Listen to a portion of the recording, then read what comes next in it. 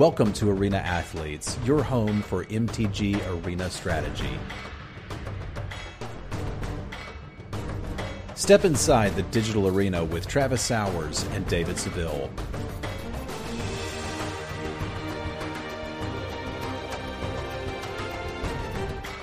Brought to you by Face to Face Games.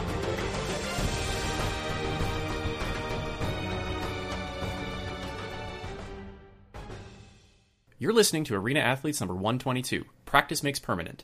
My name is David Seville. I have Travis Sowers on the line with me again this week. How are you, sir? I'm doing excellent, David. How are you? I'm good. I'm refreshed from my vacation. Oh, yeah. How was the trip? Quite nice. It was really good. It always is. Like, hanging out with my parents is always a good time. Had a bit of an adventure picking up my daughter from the airport. She missed her original flight. Not her fault, and we'll just leave it at that. That was an adventure. And then we just kind of had a nice little road trip home, kind of moseyed back, and it was real good. The awkward thing is, though, is that Rebecca played the podcast for my parents, and they didn't understand anything about what I was talking about. Wow. And so I had to explain to them what the podcast was and yada, yada, yada. And, you know, oh, do you make any money off this? And I'm like, very little, don't worry about it. And so you're a professional podcaster. I'm like, I mean, you are. They're not wrong. I mean, technically. So that was a little awkward, but it was cool. My parents are great people, so they understand and support my endeavors and my hobbies. So it was good. That's awesome. How's your week on stream? Stream went really well. Got in a lot of Magic. We had a trip as well, which involved a flight where we had to get up at 3 o'clock in the morning. That part I didn't particularly care for, but the trip was fun and we had a good time. Stream has been going well. Been playing a lot of Standard, which I know we're going to get into, and I'm looking at potentially getting back into Draft, which I'm going to need you to help me with. I lasted longer than you said I would. I hate to say I told you so. I mean, so I won't. You did, but you said it would be a week, and I think it's been a month. That's fair. Your resistance to it was great, which is a shame because M20 has been a lot of fun. I've seen people on Twitter saying it's the best draft format they've ever played. It's the best core set draft I've ever played. I wouldn't say it's the best draft format. Okay, fair enough. Hey, I like core sets. You're the one that doesn't like core sets. That's why I was impressed. Like, I'm actually going to another paper draft tomorrow. I've done like one a week for pretty much as long as the set's been out and I've been in town. Okay. Which is pretty impressive for me. So yeah, it's been a lot of fun. Anyway, let's get on. I actually played Standard the last, week when I was home, not on vacation. So want to talk about that a bit. I want to talk about practicing, because I kind of had a bit of a revelation as I was kind of going through and practicing this Esper deck. Spoiler alert, I sucked with it at the start. And then you want to talk about M20 Limited, but first, we got to talk about the Patreon. Yes, we do need to talk about the Patreon. If you are enjoying the podcast and you can afford to support it, please stop by patreon.com/arena_athletes. That will let you see the Patreon. You can subscribe there. You can contribute as much as you want or as little as you want. It's set up to do like per episode. We usually do for a month. So toss in $1 if you can. If you can't, that's okay. I've been in positions in my life where, $4 a month was actually a lot of money. So I can certainly understand that. I've also been in positions where it wasn't. So if you dig what we do and you'd like to support it, it would be much appreciated. The Patreons plus David's Twitch subscribers just bought him an awesome new microphone, which he is using right now. So that's where this money is going, is to upgrade the equipment that we're using and pay us for this time that we're spending doing this every week. So we'd love to have your support if you can. If you do, there's some rewards in it for you. You can read about those there. And that's basically it. Go check out the Patreon. If you dig it, support it. If you are not able to, tell a friend. I fully support the telling of a friend. So more listeners is great for everybody. So thank you for that, Travis. All right, let's jump into Standard. So you cast the Fandom Legends event yesterday, today being Friday. Mm-hmm. And we saw some cool decks, actually mostly just vampire decks. Break down the metagame for us and kind of tell us how that went in the top 8 and who came out on top. So the part that I cast was actually the Swiss, and I got some information there about that for you that we'll drop first. And that metagame is kind of what I'm mostly interested in to see sort of where things came from. We had a lot of vampire decks. There were 1, 2, 3, 4, 5, 6 that were registered. and at least 3 of them made the top 8. So I had dismissed this deck as something that I thought needed a ridiculously good draw to be able to win. And I still think that that's sort of part of it, but like that goes for just about every aggro deck. One of the things you had mentioned when we were doing the mic check was that sometimes a deck's just not for you. And I think that's where I ended up on Vampires. I think this is a legitimate deck, but it's not one that I enjoyed playing. So I kind of had to pass on that one. But after watching people like Reed Duke and MTG Nerd Girl had a really good showing with this as well, like I think there's actually something there. One of the other breakout decks that I really hadn't seen much interaction with before was a Rakdos Aristocrats deck that Ashley brought. I didn't quite recognize the interaction with Mayhem Devil and Scapeshift until I saw it happen. And that's when I was like, hey, wait a minute, that's really not good for the Scapeshift player. So she brought this deck that's basically, it's playing 4 Knight of the Ebon Legion, 4 Dreadhorde Butcher, 3 Rixmati Reveler, Judith, Mayhem Devil, the things you'd expect. It's also playing Spawn of Mayhem, Bontu, and Rekindling Phoenix. Now, Phoenix was an interesting metagame choice now, because think about, like, as long as Phoenix has been in the format, people have mostly been playing Vraska's Contempt, and those have largely disappeared. Decks just aren't playing those anymore, which means they're going to have to 2-for-1 themselves to deal with the Phoenix. There were also some interesting interactions with Chandra, Acolyte of Flame, and Mayhem Devil, in that you have to sacrifice those tokens at the end of turn. So Judith pumps them, the spawn makes them do damage. So like there were a lot of interesting things going there, and I think that deck's probably worth a look. Maybe it could use some tweaking. I'm not sure, but it certainly looked interesting. Huey had a Dimir control deck that I didn't think looked wonderful, and he didn't win any games with it. But maybe there's something there. Like, I don't think you should judge the entire worth of a deck based off of its performance in one tournament or one game. It's kind of not how that worked. And we saw the normal Scapeshift decks here, Sultai variant, traditional Scapeshift, and then we also saw a Sultai control deck that didn't particularly do very well, but it was looking to do things with like Cavalier of Gales, God Eternal Kefnet, Narset, the usual suspects. But I think the biggest deck out of all of this was the Blue Artifacts deck by Matt Nass. Because I think it sent like ripples throughout the standard Twitterverse, I think. It really did. So like I was getting ready for this tournament, and I had streamed some the day before, and one of the reasons I decided to go back and do a little bit of limited is like what got me the last time I qualified for that big standard tournament was I hadn't played any standard and I wasn't ready for it. And I was like, I need to be ready for it. I need to be focused in playing standard and ready to participate in these events. And I realized while I was playing that like this is a stale standard. And I remember saying this on stream. There's no innovation. It's not like we're going to see a new deck in the fandom tournament today. Like there's just nothing here. And the next tournament will be with a new set anyway. So I was somewhat surprised to go in to cast the tournament. And usually I'll get prepared about 30 minutes before and sit down and look at the deck lists. And I looked and I'm like, okay, I understand all of these. And I'm like, mono blue what? And I went and looked at it. And like it literally took me 20 minutes of staring at this deck list to figure out what he was trying to do. And then seeing it in action and actually watching it happen kind of blew my mind.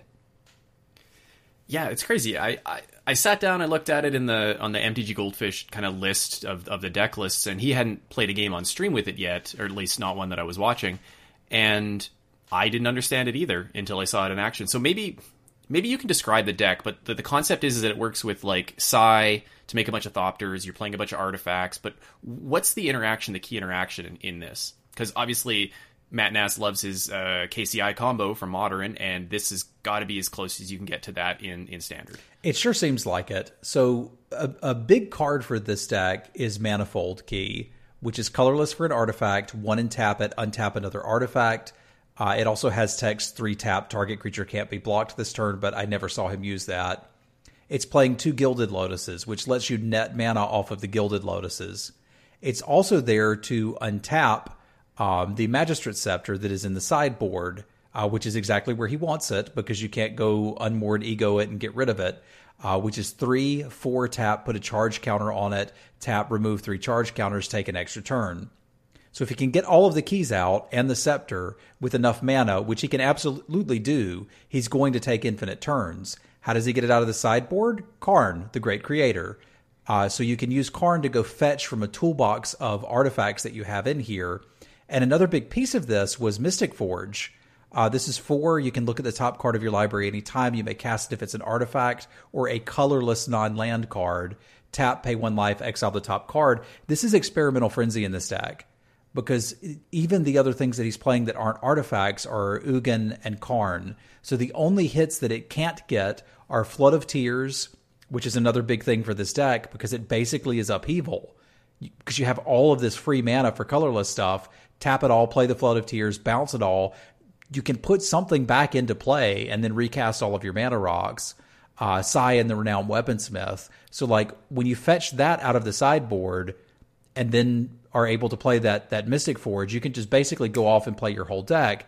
The other interesting interaction, and believe me, there's more, I'm just covering the basics, is Ugin makes colorless spells 2 less to cast, meaning a lot of these things like the Guild Globe, if they're on top of your deck after you have the Mystic Forge in play, it's just 0, put an artifact into play, draw a card, dig deeper in your deck. What? That I didn't even realize how deep it was. Yeah, that's just the overview. Like, there's a lot more going on here. But, like, this deck is relatively cheap to craft in Paper or Magic Online. If you're looking at doing it with wild cards, it's not crazy expensive, although some of these cards are going to rotate. But it might be worth looking to see if you actually have them, because if you do, this deck looks like a blast to play. I have not done it yet, but it's my plan to start Monday and try this deck out because it just looks like too much fun. That sounds insane. I never even thought about Karn getting these cards from the sideboard because I saw a lot of these things in the sideboard and I'm like, there's a lot of 1-ofs in there and it's kind of like what's the point of this? When do these come in? Why aren't these main decks? And that totally makes sense. I didn't even think about that interaction. Yeah, and like I said, there's a lot more going on here, but watching him Flood of Tears and then recast, 2 Gilded Lotuses, infinite Power Stone shards, a Karn, and an Ugin was pretty impressive. Once you have the infinite turns, you can kind of kill them however you want to. Leftover Thopter tokens. Most of the time I saw him sacrificing the Thopters to draw cards, just to try to find all the pieces and get this going. And I actually watched him win 1 game with a God Pharaoh statue.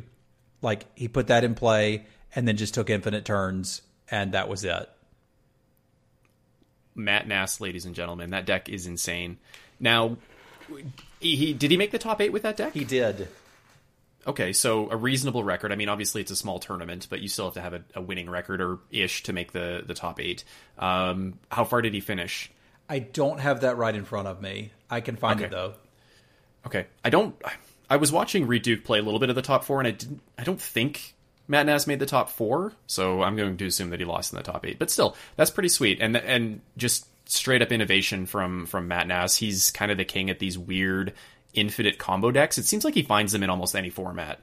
He does, and the last one he did a Teshar deck that was an infinite combo, and when we're commenting these events, we can see it from the streamer's perspective. And Matt was sitting there staring at the board and really thinking while he played that, and would get close to timing out, which meant I was nowhere near interested in that deck. Because if Matt Nass has to think to play it, I'm never going to be able to pull it off. Whereas we were watching him here, he's chit-chatting with his viewers, he's eating lunch, and he's just kind of clicking the buttons. And I'm like, okay, if Matt can do this in his sleep, then if I really pay attention, I might be able to pull it off. So I would never encourage anyone to play that Teshar deck. That's just too complicated. Whereas this one, I think you could actually pull this off. Okay. So keep an eye out for that on the ladder. We'll see if it actually makes a splash on the ladder. And then I guess we'll just see. So what are the kind of the what's the Achilles heel of the deck, do you think? So looking through here, he did lose in the quarterfinals to Kanye, who was running a vampires list. So I think like most combo decks are a little weak to aggro. I could believe that this one is too. And a good draw from those vampires deck is not just we're used to good draws from White Weenie or good draws from Mono White. A good draw from this deck is almost you're dead. So it could be a situation where he was just on the draw against vampires with a good hand, and there's not much you can do about that. Right. Okay. Well, I look forward to seeing you play it on your stream next week. Yeah, I'm going to take this one for a spin, and I'm not giving up on Esper either. I don't think we've recorded since the season reset. I did make Mythic with this deck and got pretty darn close to the top 1,000, and did that basically within 4 days of playing the deck. So I still think Esper's in a very good position, and I'm pretty darn comfortable playing it now. Like, I feel like I've got game in all of the matchups, although Vampires is exceptionally difficult. All of the other ones, like Scapeshift, almost feels like a buy now. I don't even care about that deck. Yeah, I had an epic game against Scapeshift the other day, where I think I almost went to time. I won like a 20-minute game 1. I thought it was game 2, and I thought I was winning the match. Wasn't really paying attention to that, where I basically I lost all my win conditions except Oath of Kaya, and I had to loop it. And then, oh no, sorry, that was a game against Unmoored Ego. I lied. The Scapeshift one was basically me locking out my opponent twice with Teferi, and my win con was looping Oath of Kaya because of that. But I mean, that's easy at that point once you've locked your opponent out. But they made me play it out for like 25 minutes of my 30-minute clock, and it was a bit of a nightmare on my end. But that's Esper. That's win con less Esper for you, right? Yep. Okay, so you're having success with the deck. I am slowly coming around. I'm actually on like a 5-game winning streak or something like that. So I'm moving up. Okay. But for about a week, off and on playing, I was stuck at the bottom of Gold 4. I could not get off the bottom of Gold 4, and I was trying to figure out, I was getting frustrated with the deck, I was trying to figure out what I was doing wrong, and I kind of came to the realization, like, there's a couple of things I learned here. One is it can be difficult to learn how to play a new deck or play a new style if you're not used to it. So I am not normally a control player. Like, if I play Constructed, I don't usually play control. I usually play some kind of mid-range, some kind of creature-based deck. I don't usually play combo either. That's kind of my jam, right? Either aggressive or mid-range creature-based because I come from limited. Yeah. So it's natural for me. So I had to learn how to play a new style. And in doing so, I was also figuring out that maybe I wasn't practicing correctly.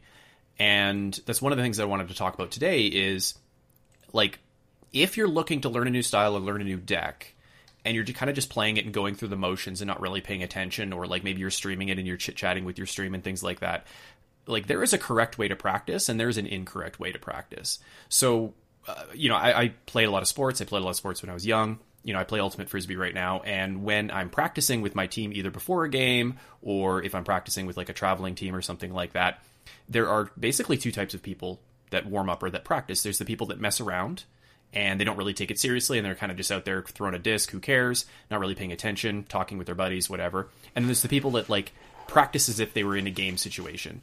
So they practice as if it's a game, they take it seriously, they go through the reps, they throw perfect, they catch perfect. If they drop something, they feel bad about it, they try to correct that for the next play.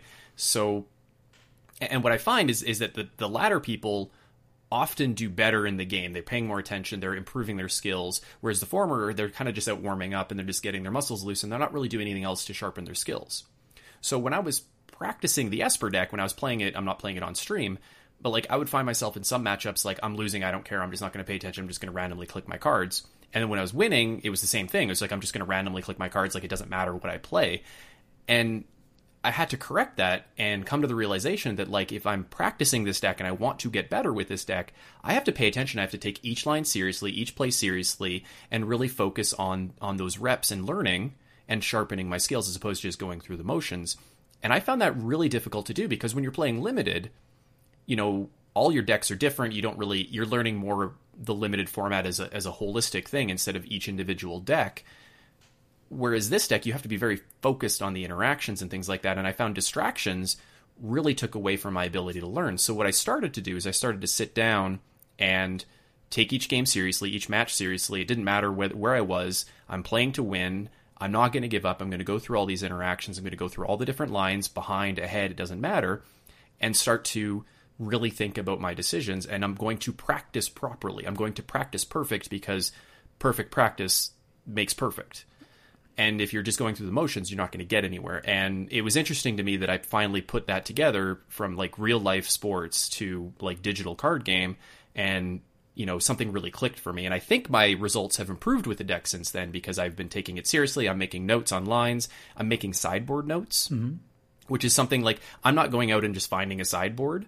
I am trying to make sideboard decisions seeing what works, seeing what doesn't, and then after a few reps, then I go and find a sideboard guide. And I'm like, okay, how am I supposed to sideboard this matchup? Where's my differences? Like, where did I make a mistake? And then commit that to memory as opposed to just reading a sideboard guide every time I need to sideboard. So I find that like a combination of those things are really helping me absorb this deck as opposed to like just playing this deck.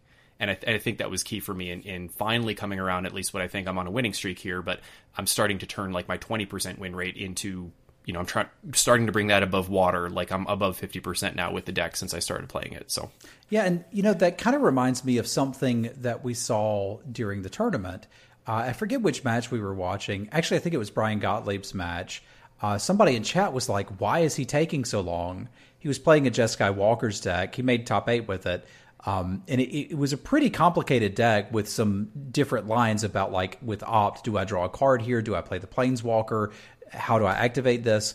And I recognize that like if you watch streamers while they're playing on the ladder, most of them are grinding the ladder, but they're not and as someone who's been grinding the ladder lately, I can tell you this is true. I'm not particularly invested in the outcome of one game.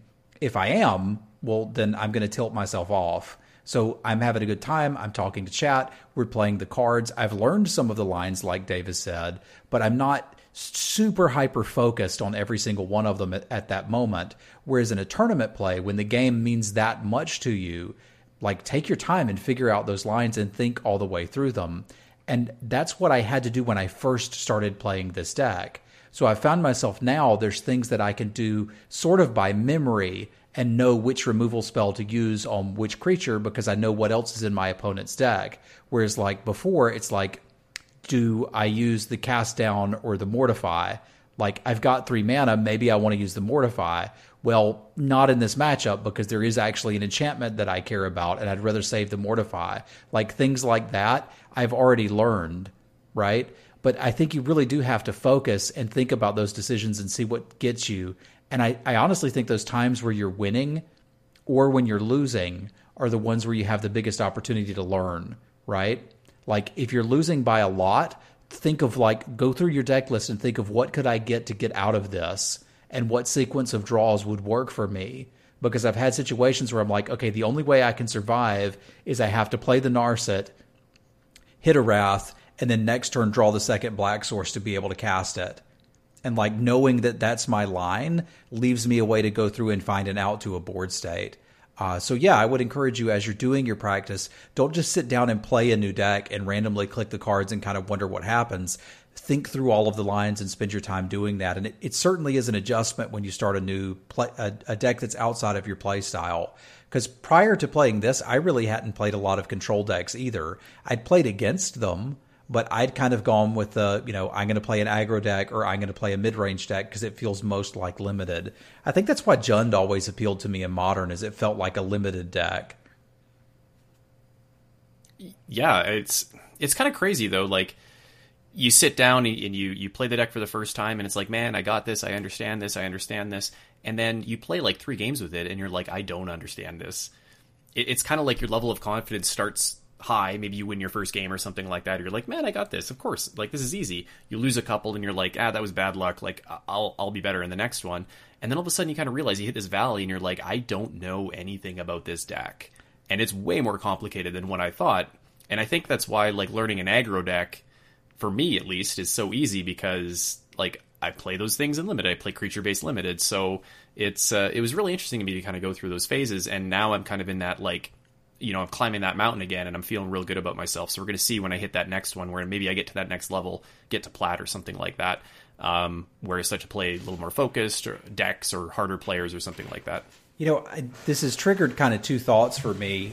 And I want to give an example of practicing wrong, going the wrong way, and something that happened to me where that happened. Before I do that, I also want to mention this idea of skill transference. So like the idea is like those decks play like limited decks, which is where you've come from. So you would feel more comfortable with aggro decks or mid-range decks. It's not that they're necessarily easier. I can imagine somebody that plays a blue-white control deck in Modern, but really hasn't played much Standard, would walk into this Esper deck and go, okay, cool, this makes sense. But if you handed them mono red burn, like some of the lines might not be quite as intuitive to them. And I've found this in myself when I play other games. Like I tried playing PUBG for a long time and I was terrible at it. Like as soon as I started playing, I just get shot in the head and like it was kind of game over, man.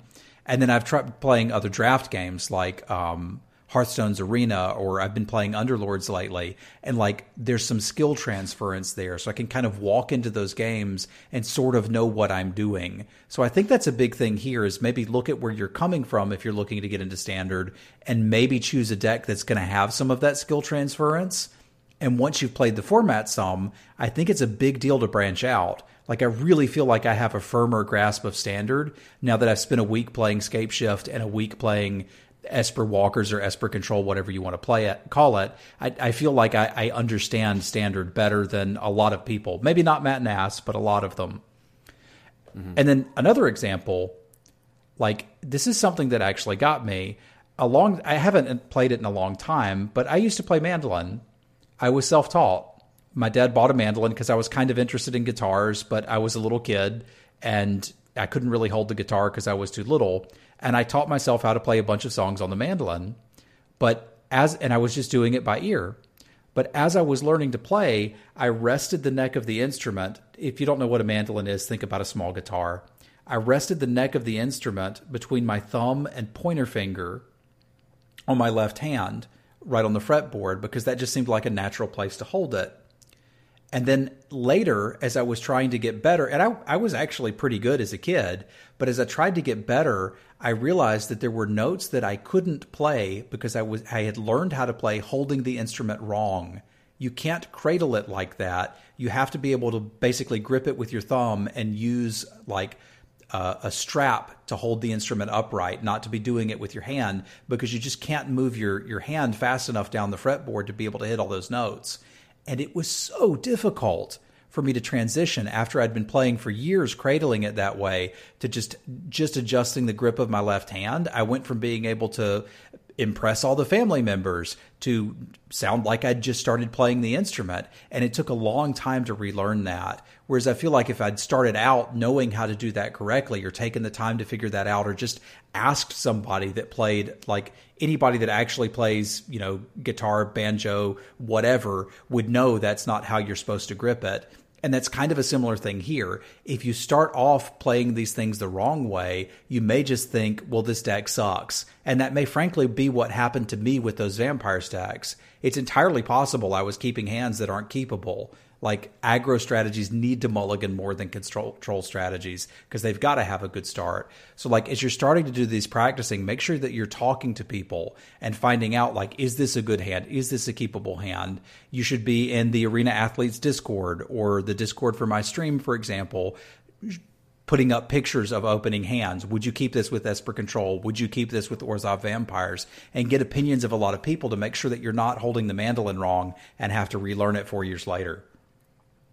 It's funny you say that because I do have some questions. So I'm going to hit you with some hard-hitting questions about Esper Control. It's not really hard-hitting, but this kind of does segue into it, where one of the questions that I have is about mulligans. Okay.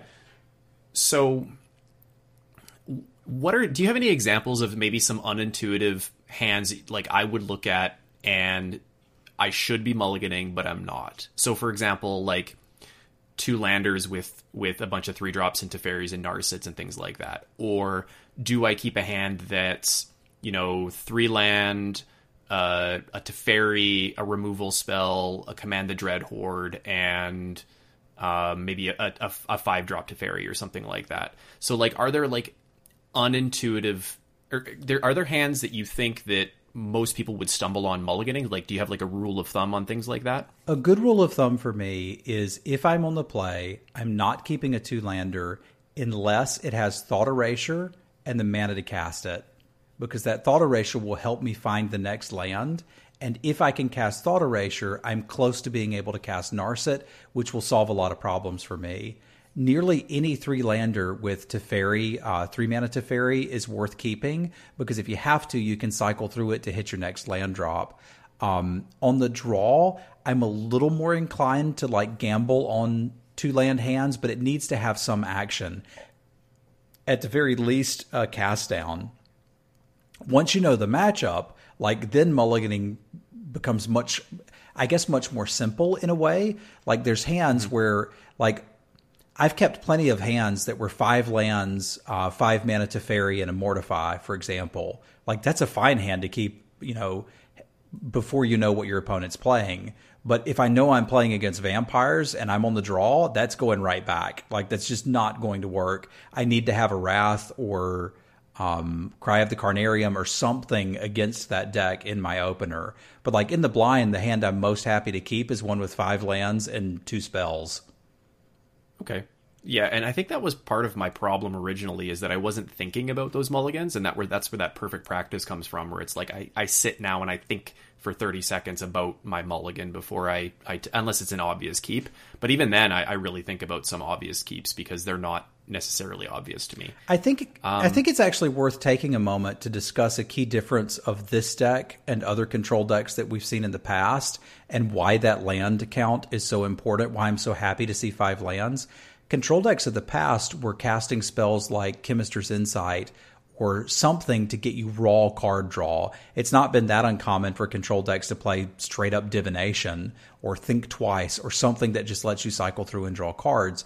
Our card draw in this deck can't draw lands, which is one of the reasons the mana base is so important for it, that it's able to cast Narset, because your card draw is going to deny your opponent's card draw and find you spells, which is cool, but that means you have to prioritize openers with heavy land counts. So like that's why I'm so scared of 2 landers with this. The thought erasure is a bit of a cheat because I can get that scry and maybe find the 3rd land faster. But like there's sometimes where I'll have a hand that's like mana that can cast Narset.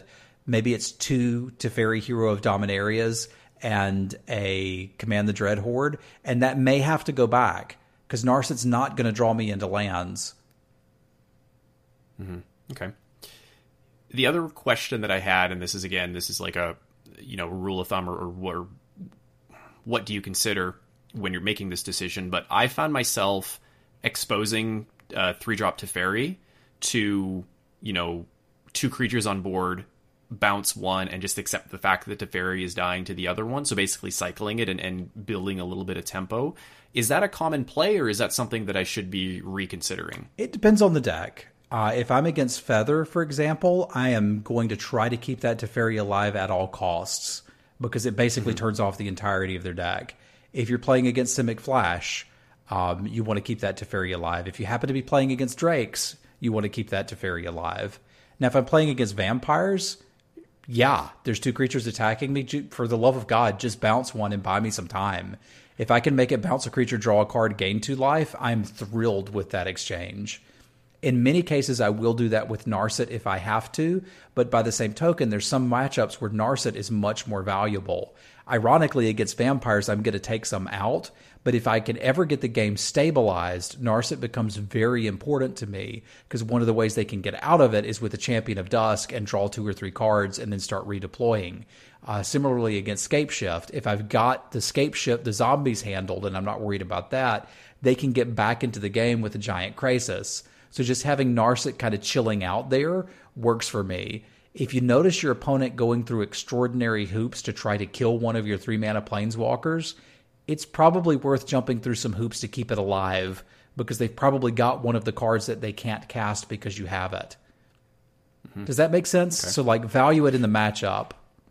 Absolutely. And that's kind of where I've settled on, and where I learned that was turn 3, I have the option to play Narset or Teferi. And that kind of clicked into me, like, aha, now I know, like, based on this decision, which one is more valuable in the matchup. So when I'm trying to decide if I want to protect Teferi, or if I want to just get value and tempo and just kind of cycle it, like, that I think back to, like, okay, if I had Narset or Teferi here, which one am I playing on this board? Which one do I care more about? And that kind of helps me think about that. And that's a decision that I've run into a lot, too, is, like, I have the option to play turn 3 Narset, turn 3 Teferi. What do I do? Mm-hmm. Because they both kind of a little bit do the same thing. Like, maybe I'll need to hit a land drop, so I'm going to play Teferi instead of Narset. But, like, a lot of the time, Narset's just going to go find me a Wrath and I'm going to wipe the board, and Narset's gone, no big deal. Or Teferi's going to go bounce a creature and then live a turn, hopefully, and then I'll, find an answer for the creature that they played. So I find that decision point interesting. And there's a lot of other decision points, too. Like, Do I search for Azcanta, or do I Thought Erasure on turn 2 if I have that decision? Or do I'm trying to think of another one here. Do I uptick to Teferi instead of down-ticking Teferi so I can play something at instant speed or something like that? Like, there's all sorts of these little decision points, and it's really death by 1,000 cuts, I find sometimes. Like, sometimes there's difficult matchups to play, and until you have experience with those lines, which is where that practice comes in, like, you're going to agonize over some of these decisions if you're taking them seriously, and it can be actually quite, like, mentally fatiguing, I find. It's worth thinking about the situations. Like, in most cases, I would Thought Erasure on turn 2 instead of playing the Search for Azcanta. But if I get in the mirror and I'm on the play, I'm getting that Search for Azcanta out of my hand as fast as I possibly can. Because if they don't have a duress yet, there's a chance that they could draw one because they've sided it in. And I certainly don't want mine getting Thought Erasured. And I learned that by practice. I was playing the mirror. I had a Thought Erasure in hand. I'm like, okay, I should probably do this first, build up some equity in the graveyard. I Thought Erasure them and see they have 2 Thought Erasures.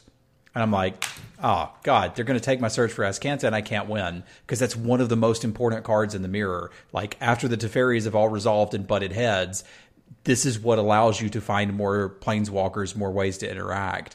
So I lost that game because I played the wrong card on turn 2.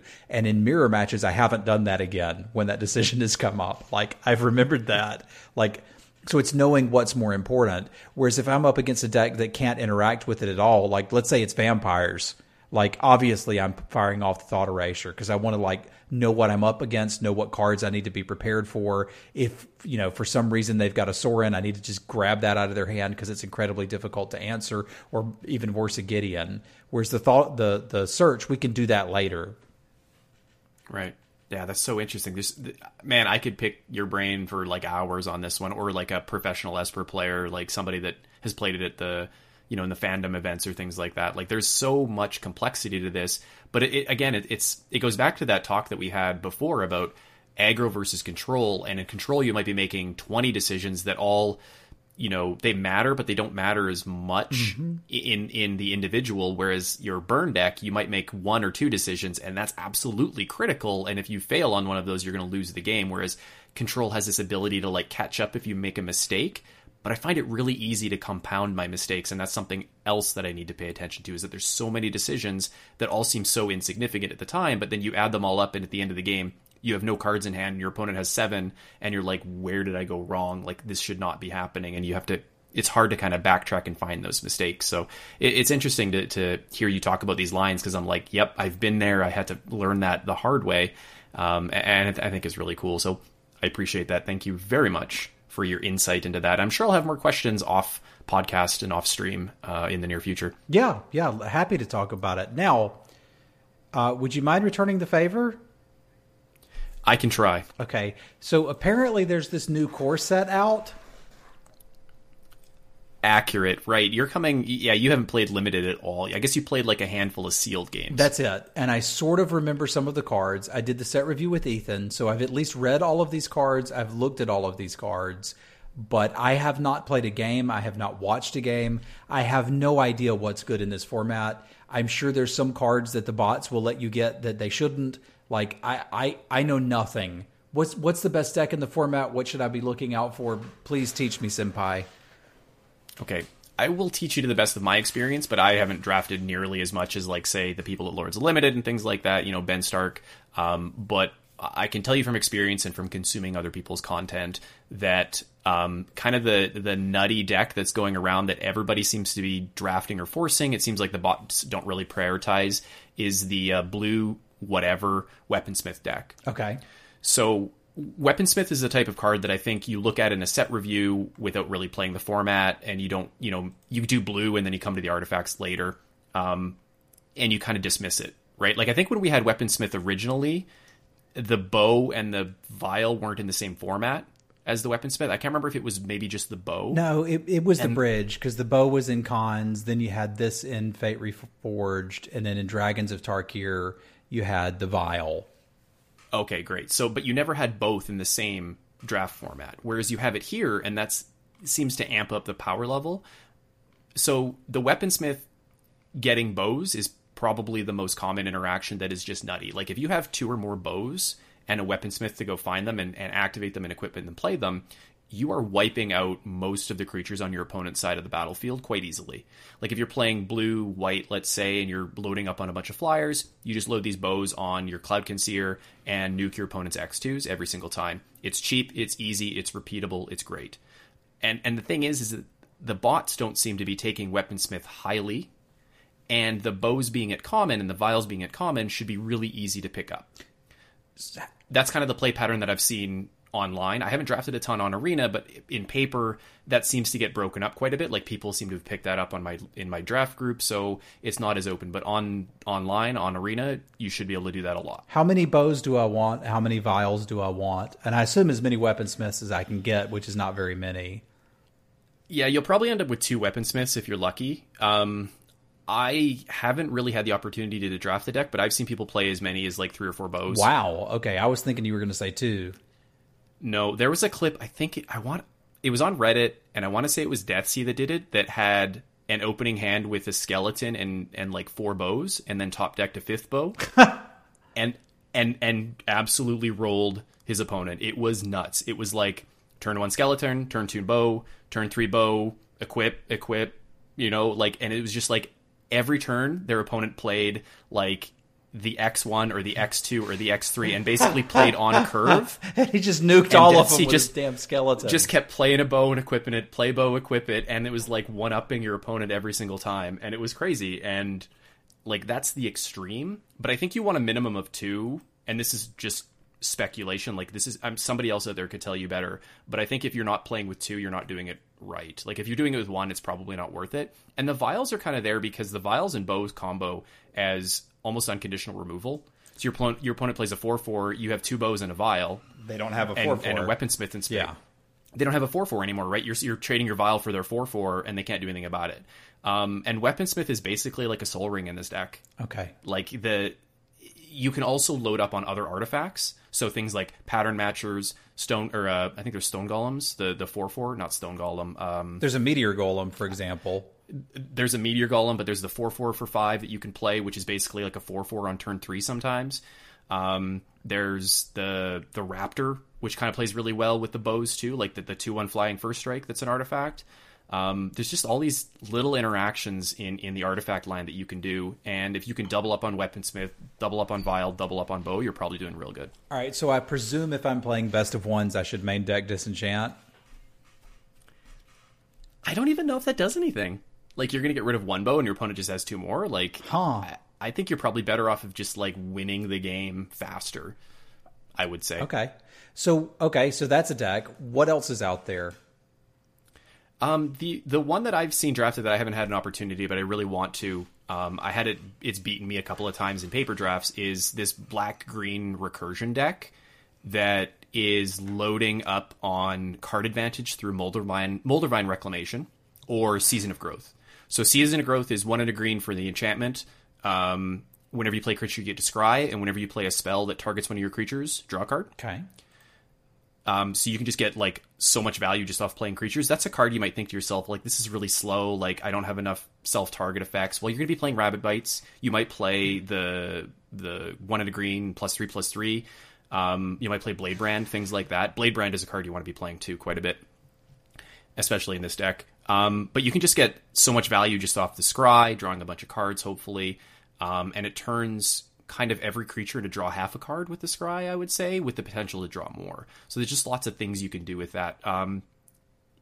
Sanitarium Skeletons, I think, are really good in this format because of this grindy. You have things like Bone Splinters, which in the past you might say, like, I don't want to play Bone Splinters, it sucks. In this format, with cards like the skeleton, Loaming Shaman to recur your stuff, like, there's just so much you can do with these skeletons and Bone Splinters and things like that. So you're getting all of this incremental value. The thing that I find about this format so far in my limited experience is that enter the battlefield effects, like, are so good because of some of the the removal in white and the removal in blue being enchantment based, is that you've got your value off a lot of your cards already. And your opponent puts a pacifism on, and it's like, great, like, I got a card and a half of value, you spent a card on this, and then I can sacrifice this to Bone Splinters later, and it's no big deal. So you kind of got to think, like, you got to think long game in this black-green deck. Okay. And then you have Moldavine Reclamation, which is just incredible value. This is a card you might think to yourself, it's 5 mana for an enchantment, like, do nothing, right? Every time a creature dies, you draw a card and gain a life. Gain a life or lose a life? I think it's gain a life. Gain a life, and it's creatures you control. Right. Well, you're playing Sanitarium Skeletons. Great. Your opponent can't attack anymore because if they do, you just throw your skeleton in front of it, gain a life, draw a card, play the skeleton next turn. Like, you're really playing the long game here. And you can get away with this crap. You can get away with this. I've lost in the finals in my paper draft twice to a deck like this. Granted, one, my opponent had the Black Cavalier and cast it 3 times. Okay, that would be pretty good. 3 times. Once from Gravedigger, once after shuffling it back in with Loaming Shaman. Okay.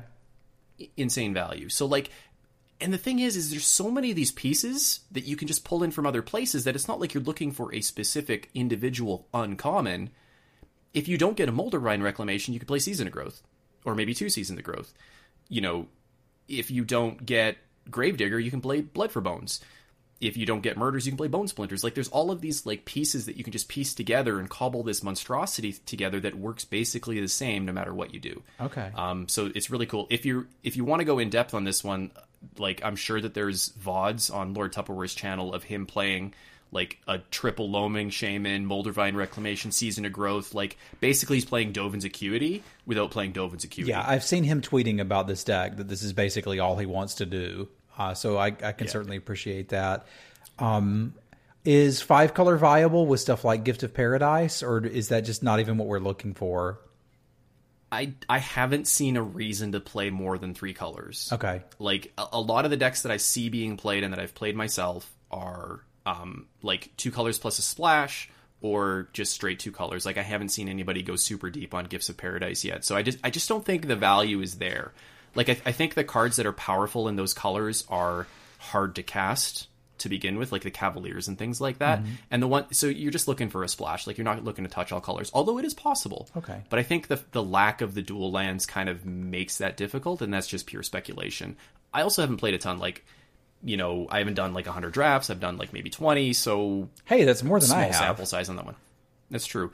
Now, the other thing is people are going to tell you, and I'm sure that you've heard that white is the worst color. Mm-hmm.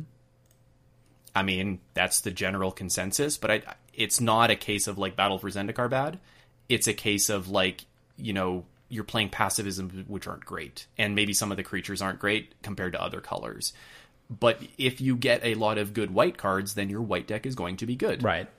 Like, period, right? So it's just kind of like, you know, it's a typical, well, I'm going to stay away from white because it sucks. No, it's probably the difference between, like, a 50% win rate and a 47% win rate. Okay. Like, on average. Like, we're not talking, like, 10% here. Just, if it's open, play it. But you're not highly picking passivism in a pack that has, you know, good cards in other colors, probably. Like, you might have to just rank your first picks in white just a little bit lower. So, and, like, for example, is, like, I actually, in a paper draft, I passed the White Cavalier for, I don't remember what it was now. Cloudkin Seer or Meteor Golem, because I'm like, there's a better chance that I'll play this than playing white and playing the Cavalier. And because it's hard to cast and you got to be heavy white, and it was a difficult decision. And in the end, it was the right one because I got cut off white anyway, so I wouldn't have got there. But it was like, it was a super tough decision for me. It was probably wrong, but like at that point, that was probably like because I think white sucks. And I probably made a mistake there, but in the end, like, I ended up playing a card that I was guaranteed to play, I think. So maybe something like Murder versus Pacifism, lean Murder in this case. 100%. You think Pacifism, you would take Pacifism because it's splashable. I take Murder because it's just the best. Okay. Like, and I want to be black. So okay. Because I don't think you're splashing for Pacifism. It's just not worth it with all the end of the battlefield's effects. Okay. This is good information. I think I will be prepared for this. So we've got Mono Blue Artifacts and Best of One Draft coming up on my stream soon. And I think that crash course has got me pretty stoked to try Green Black. Yeah. And also, like, the elemental decks are fun. I drafted a Mono Red deck in paper, which was amazing. I only lost again to that Black Green Value deck where I just couldn't get through their life gain. This set has a lot of really good commons and uncommons, and I think that's what makes the decks, the format so cool, is that if you don't open up bomb rares, you can still like kill their bomb rares with murders, and you're totally fine with that. If you do open your bomb rares, great, you get to play with super fun cards, and maybe you get to recur them in your black green deck. So there's just a lot of cool things you can do with this format, and I I regret not having enough time to play more, but here we are. I'm going to go paper draft tomorrow. It's going to be fantastic. Okay, well, cool. Next week, let's talk some about the draft format, because I will hopefully have drafted some by then. I set this as a goal for myself. Once I hit Mythic and Constructed, then I can go draft again. So first I have to hit Mythic and Constructed, and then I can start drafting, but I'm not that far away from it.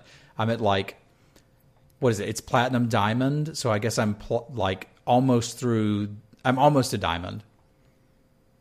Okay, and that's just the hop, skip, and a jump for you with the Esper control deck, it seems like. Awesome. I look forward to watching you play Limited, because that's my favorite thing to do when I watch you play, is watch you play Limited. Okay, cool. We'll be back into that. Awesome. I think that's it for me this week, unless you have anything else you want to talk about. No, I think we covered. All right, sweet. Want again thank our listeners for hanging out with us again this week. Thanks to Face to Face Games for the support and the host.